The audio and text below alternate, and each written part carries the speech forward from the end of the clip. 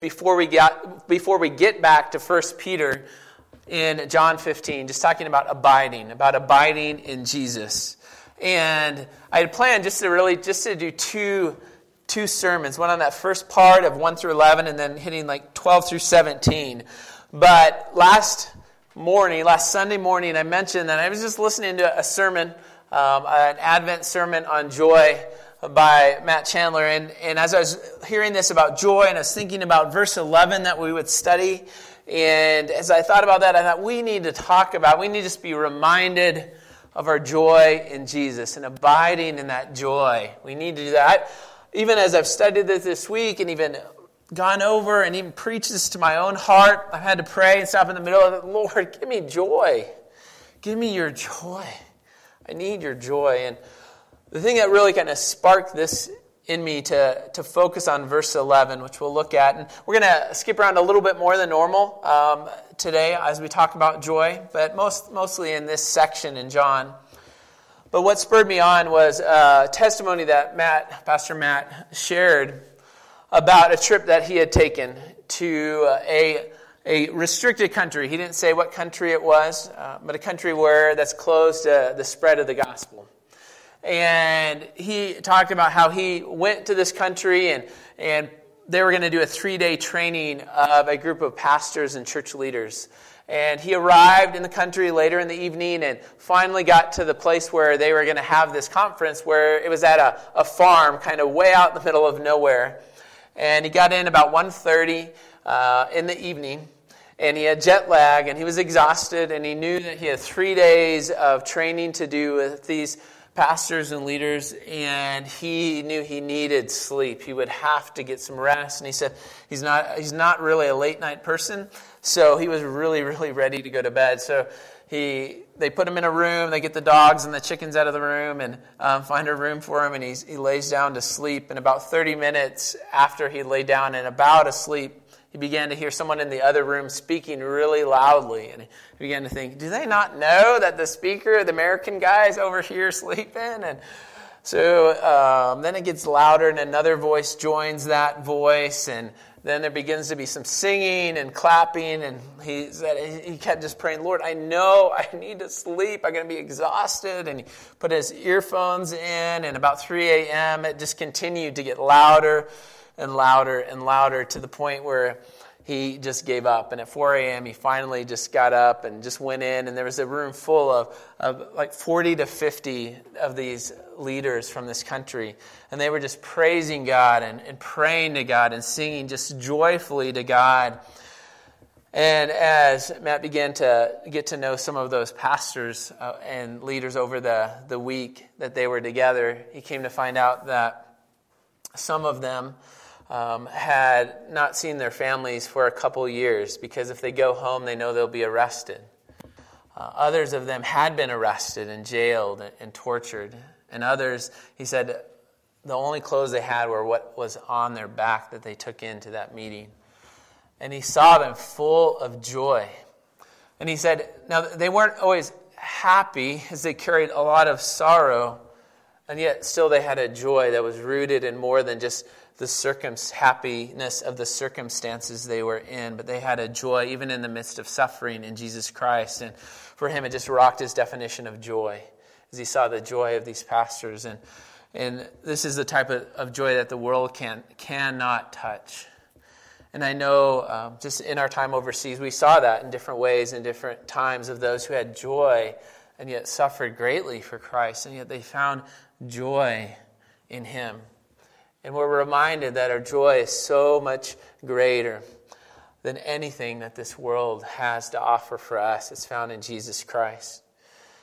So today we'll look at that. We'll look at the source of our joy found in Christ Jesus, and how he cares so much about our joy, and that it's rooted in hope and eternity in Christ. So we'll begin, and if you have your Bible, we'll look at John 15, verse 11. We've already read 1 through 11, and we'll review just a little bit, too, from what we studied last week. But verse 11, let me read that.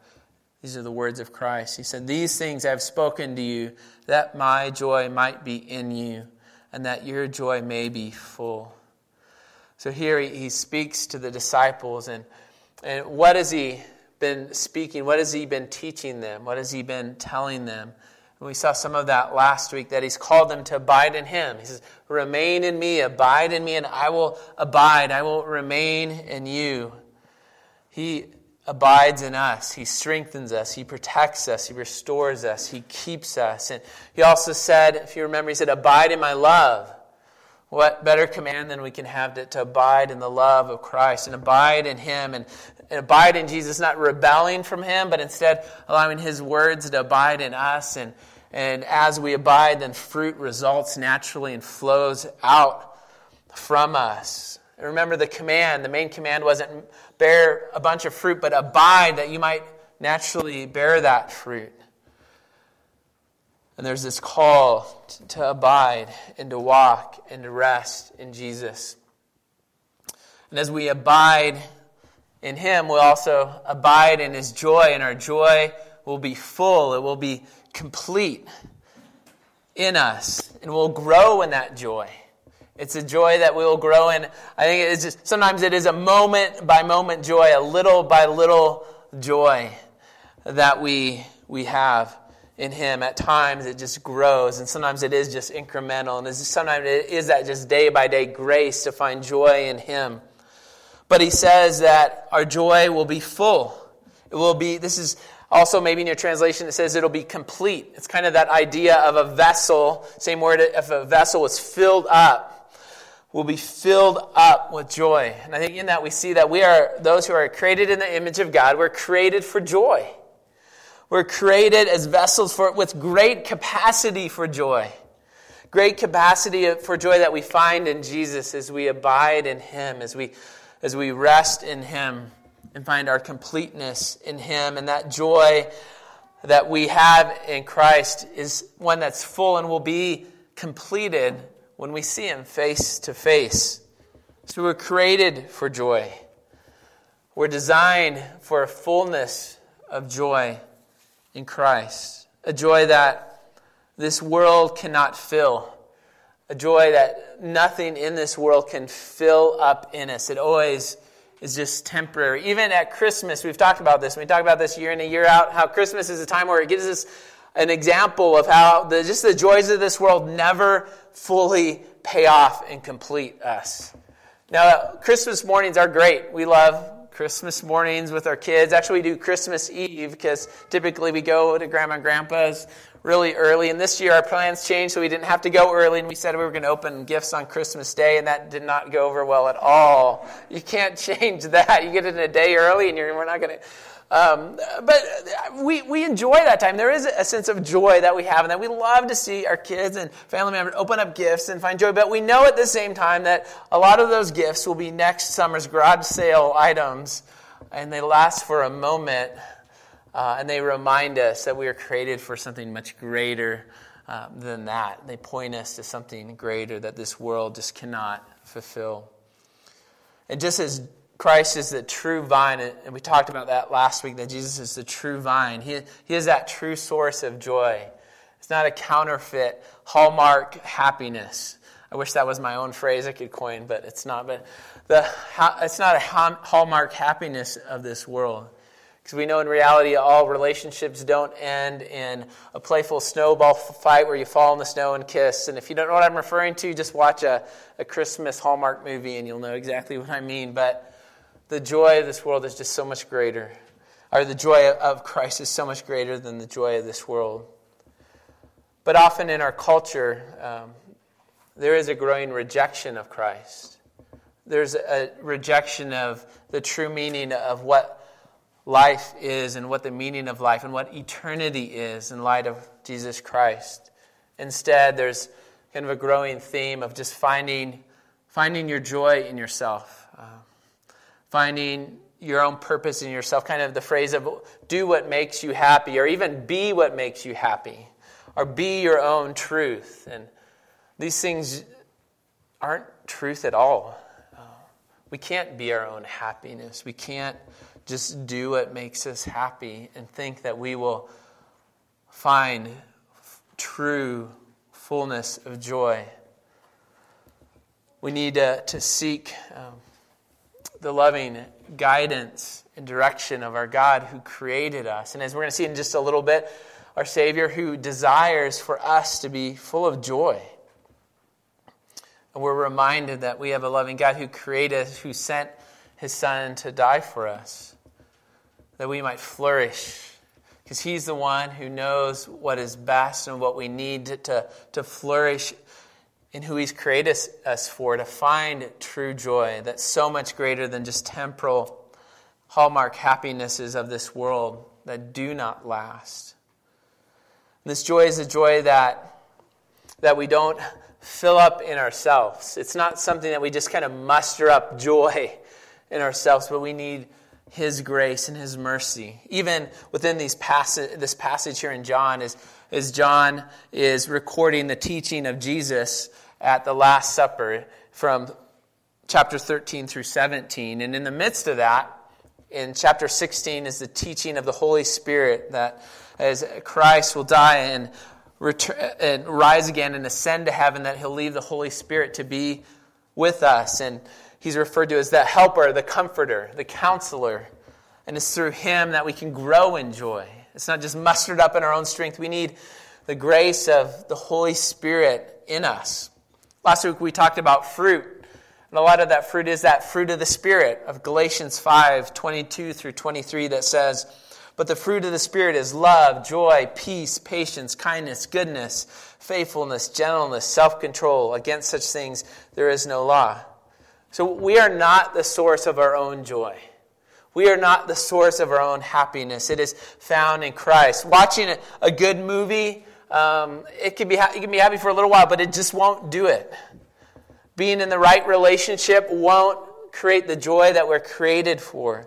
Doing a bunch of charitable things won't do it, but we must instead abide in Jesus, in Him, that we might bear fruit, even bear the fruit of joy in Him as we rest in Him and even abide in His joy. He is that true source of joy that the world cannot offer to us. And sometimes that joy is a joy that we need to pray to the Lord for, just that we would have it even moment by moment. As I was just writing this and thinking through this prayer, I think as I wrote this, I believe I was praying it too as I wrote it. May we just pray, Jesus, fill me with your joy. Jesus, help me. Help me to look to you for joy. Reveal to me, make known to me my pursuits of false joys, of hallmark happiness type joy. Jesus, help me to think on your promises and truth leading to joy. Jesus, make known your joy and grace to me, even if it's just a moment by moment type of joy that I need, that daily, minute by minute, second by second type joy that we need to have, and just by His grace be able to walk in. Well, Jesus is our source of our joy, but He also really cares deeply about our joy. And we see that here in these passages here in John. And if you'll skip ahead with me just a little bit to John chapter 17. This is the end of this section where Jesus is teaching the disciples in their last Passover meal together. And at the end, chapter 17 is this prayer. Sometimes we call it the high priestly prayer of Christ. And in it, we see a parallel passage to this passage of joy in 15, verse 11. But 17 verse 13, we hear the prayer of Christ. "But now I am coming to you," speaking of Christ coming to the Father, "and these things I speak in the world, that they may have my joy fulfilled in themselves." So here Jesus, again, He's praying, closing this time of teaching with the disciples. And He says that He prays that they will have joy. And He says, "But now I'm coming to you, and these things these things I speak in the world." And what are these things that He has spoken? What is He referring to? Well, He could be just referring to His prayer right here, but it seems like more it's the whole context of this chapter 13 through 17, where he's called his disciples to abide in him and spoken about the Holy Spirit. And all of these things he taught them so that their joy might be just filled up and fulfilled in them. He desired that we might abide in him and know the fullness of joy. What a gracious Savior who spoke and prayed that we might be full of his joy. He desired for us to be full of his joy. Calvin, in his commentary relating to this prayer in this verse, he says, here Christ shows that he was so careful in praying to the Father for his disciples, not because he was anxious about their future state, but to provide a remedy for their anxiety. So he was praying for them. He was reminding them of all that can be found in Christ. In this world, there's all sorts of things we can be fearful about and anxious about, and we need to hear the prayers of Jesus and the call to joy that transcends all of the trials and the difficulties and the struggles and persecutions of this world, and be reminded that we have this joy that's more than just a momentary happiness, but a deep joy in Christ. Jesus wants us to hear his words, to abide in his love, and lovingly follow him and serve him. Then also, in the midst of this teaching, Jesus speaks about joy in chapter 16, verses 16 through 24. I'm going to read that whole passage just so we can get context as he speaks about joy and the joy that he desires for his disciples, for even us to have. Verse 16, a little while and you will see me no longer. And again, a little while and you will see me again. So some of his disciples said to one another, what is this that he is saying to us? A little while and you will not see me, and again a little while and you will see me, and because I'm going to the Father? So they were saying, what does he mean by a little while? We do not know what he's talking about. And we all would be confused too, so don't be hard on those disciples. Jesus knew that what they wanted to ask him. So he said to them, is this what you are asking yourselves? What I mean by saying a little while and you will not see me, and again a little while and you will see me? Truly, truly I say to you, you will weep and lament, but the world will rejoice. You will be sorrowful, but your sorrow will turn into joy. When a woman is giving birth, she has sorrow because her hour has come. But when she has delivered the baby, she no longer remembers the anguish for joy that a human being has been born into the world. So also you have sorrow now, but I will see you again, and your hearts will rejoice, and no one will take your joy from you. In that day you will ask nothing of me. Truly I say to you, whatever you ask of the Father in my name, he will give it to you. Until now, you have asked nothing in my name. Ask and you will receive, that your joy may be full. So here in these last teachings of his disciples, he's telling them about his death and his resurrection, and that he will see them, he will die and rise again, and he will see them. And Jesus is the one who came to rescue. He came to rescue us, to die for us in our place for our sins, that we might be redeemed and forgiven and be filled with joy. Be filled with joy that no one can steal from us. It's not a joy that can be hijacked from us, not ultimately. We might not always be happy. And we'll have sorrows and we have struggles. And even in this week, if you're just a normal person, you felt that. But our joy rests in Christ, and it's one that can never be stolen from us. I think of those pastors in that training that had experienced great suffering and great sorrow, and yet as they gathered to praise their King Jesus, they were filled with joy in him. And Jesus even closes just as ask and you will receive. And asking can include a lot of different things, but one thing I'm sure it can include is asking for his joy, that we might have that joy and have it to the fullest in him. May we ask Jesus just to fill us up with his joy and to think on truth, be reminded of the hope of the gospel that's in him. And then our joy, our joy in Jesus, it's rooted in hope. I know we've talked a lot about hope, and as we've looked at 1 Peter, and we're going to look at that just a little bit briefly. But our joy is rooted in Jesus.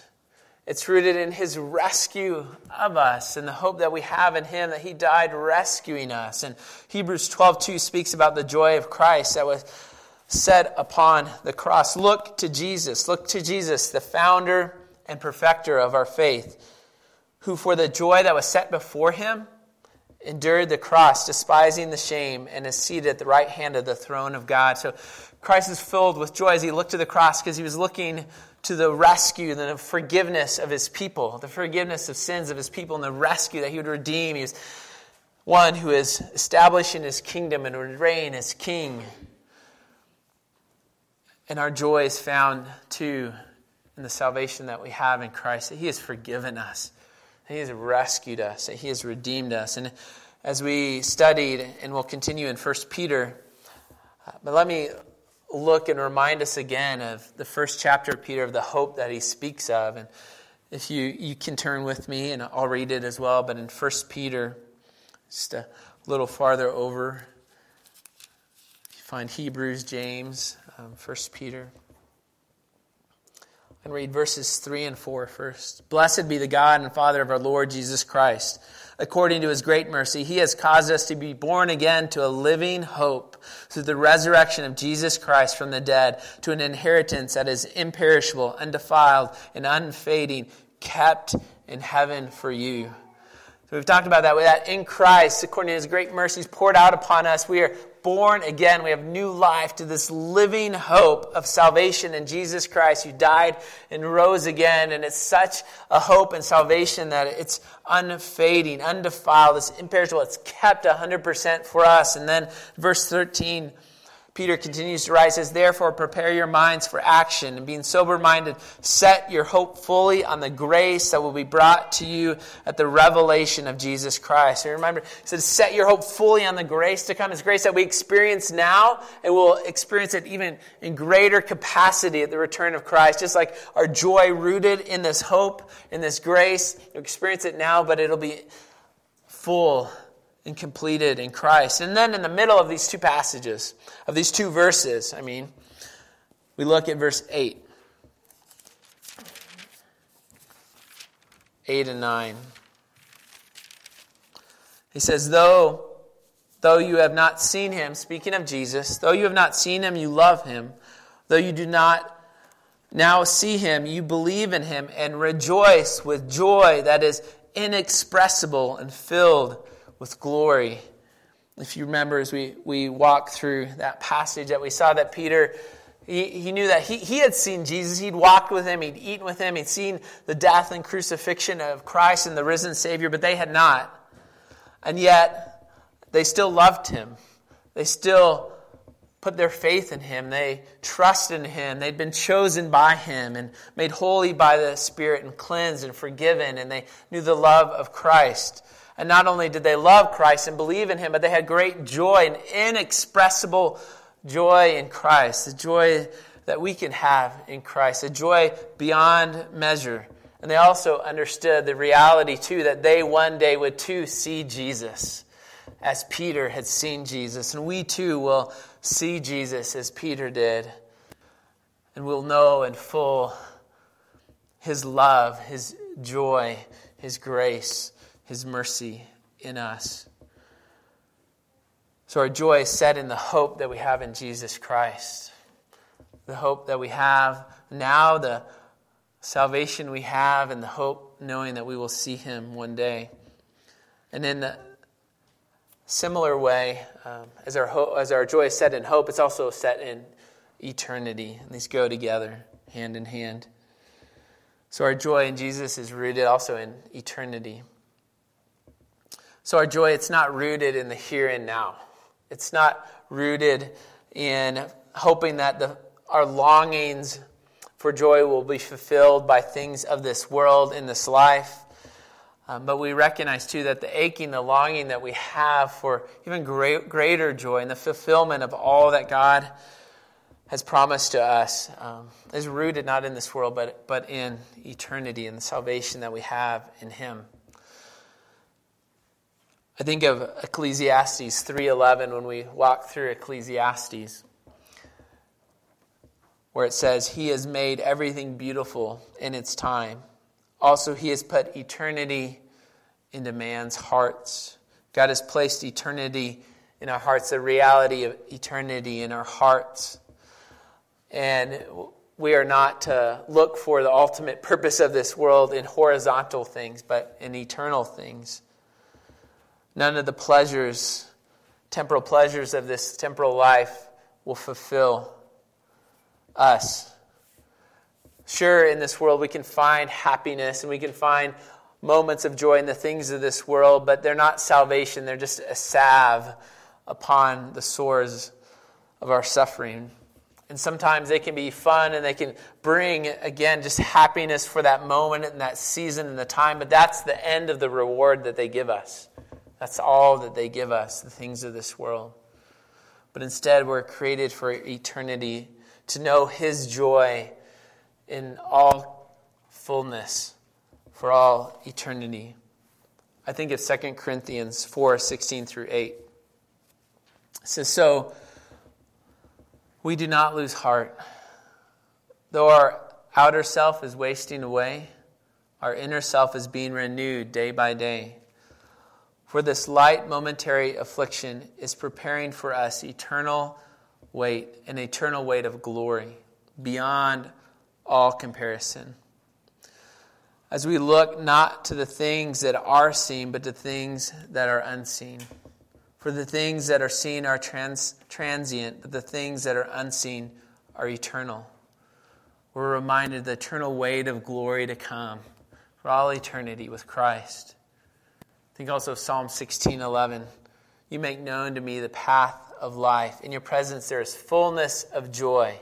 At your right hand are pleasures forevermore. The joy that we have in Christ now, it's just a taste. Think of the greatest joy that you've experienced in the Lord. And just know that's just a taste of all eternity and the fullness of joy that we will have in His presence.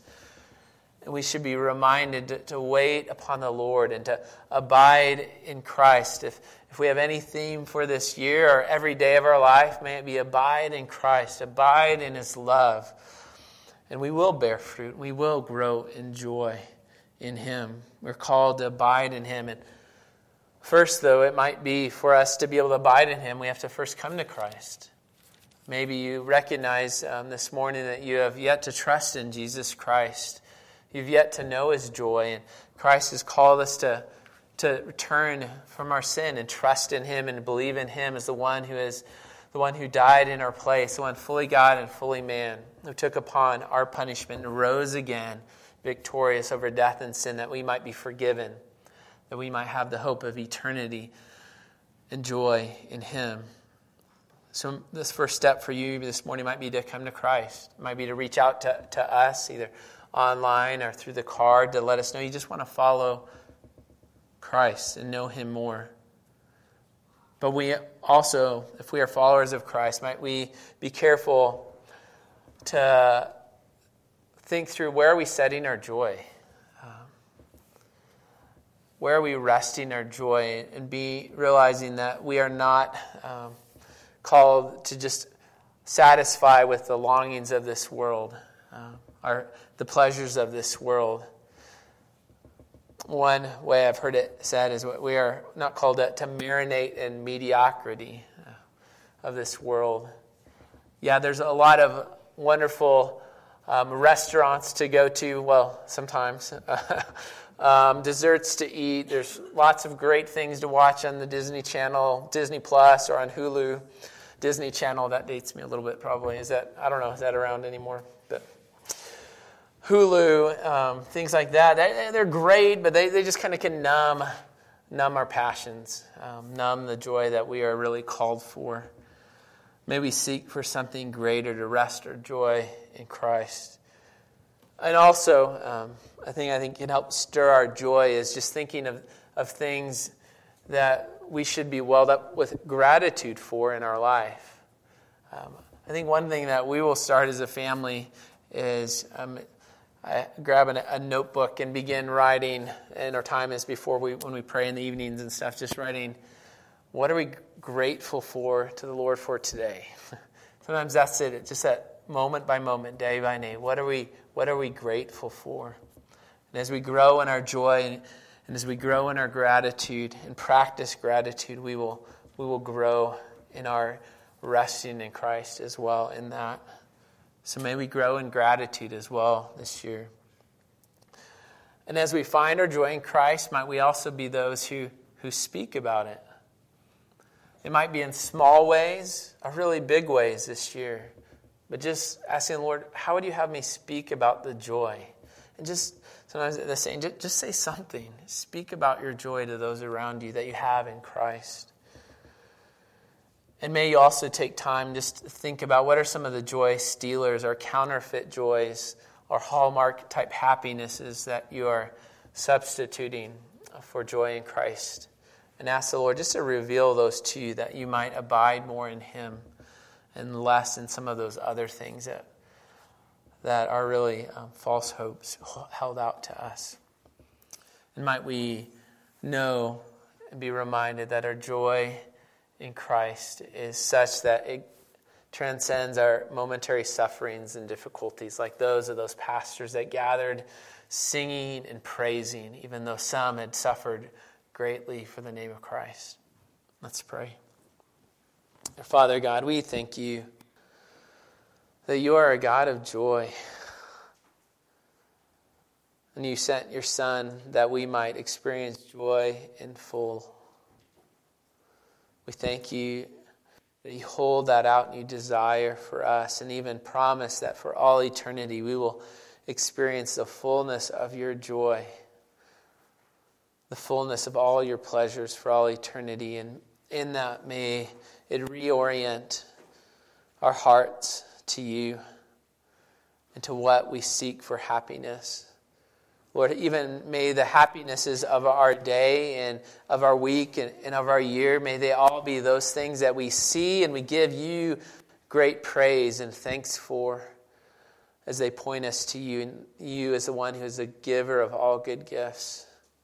Lord, may we grow in that. And I pray even if there are some that have yet to rest in you, to find you as their hope, that even today that they would rest in Jesus. Lord, we need you. I know this week have been days of I haven't sensed a joy in you. I know many of us walk through that from day to day or week to week, and we pray that you would manifest your joy to us in Christ this week, that we would know, even if it is a moment-by-moment joy in you, we pray. In Jesus' name, amen. Well, we get to respond as we do from week to week in the truth that we have a Savior who cares about us, who cares about our joy, who's one who came and endured the cross, looking forward to the joy that would be found in the forgiveness and the rescue and the salvation of his people. And we declare that. We're reminded. We need to be reminded of the death of Jesus Christ for us and his resurrection. And that's why we take of the Lord's Supper together. We're reminded that we are brought into the community of God and fellowship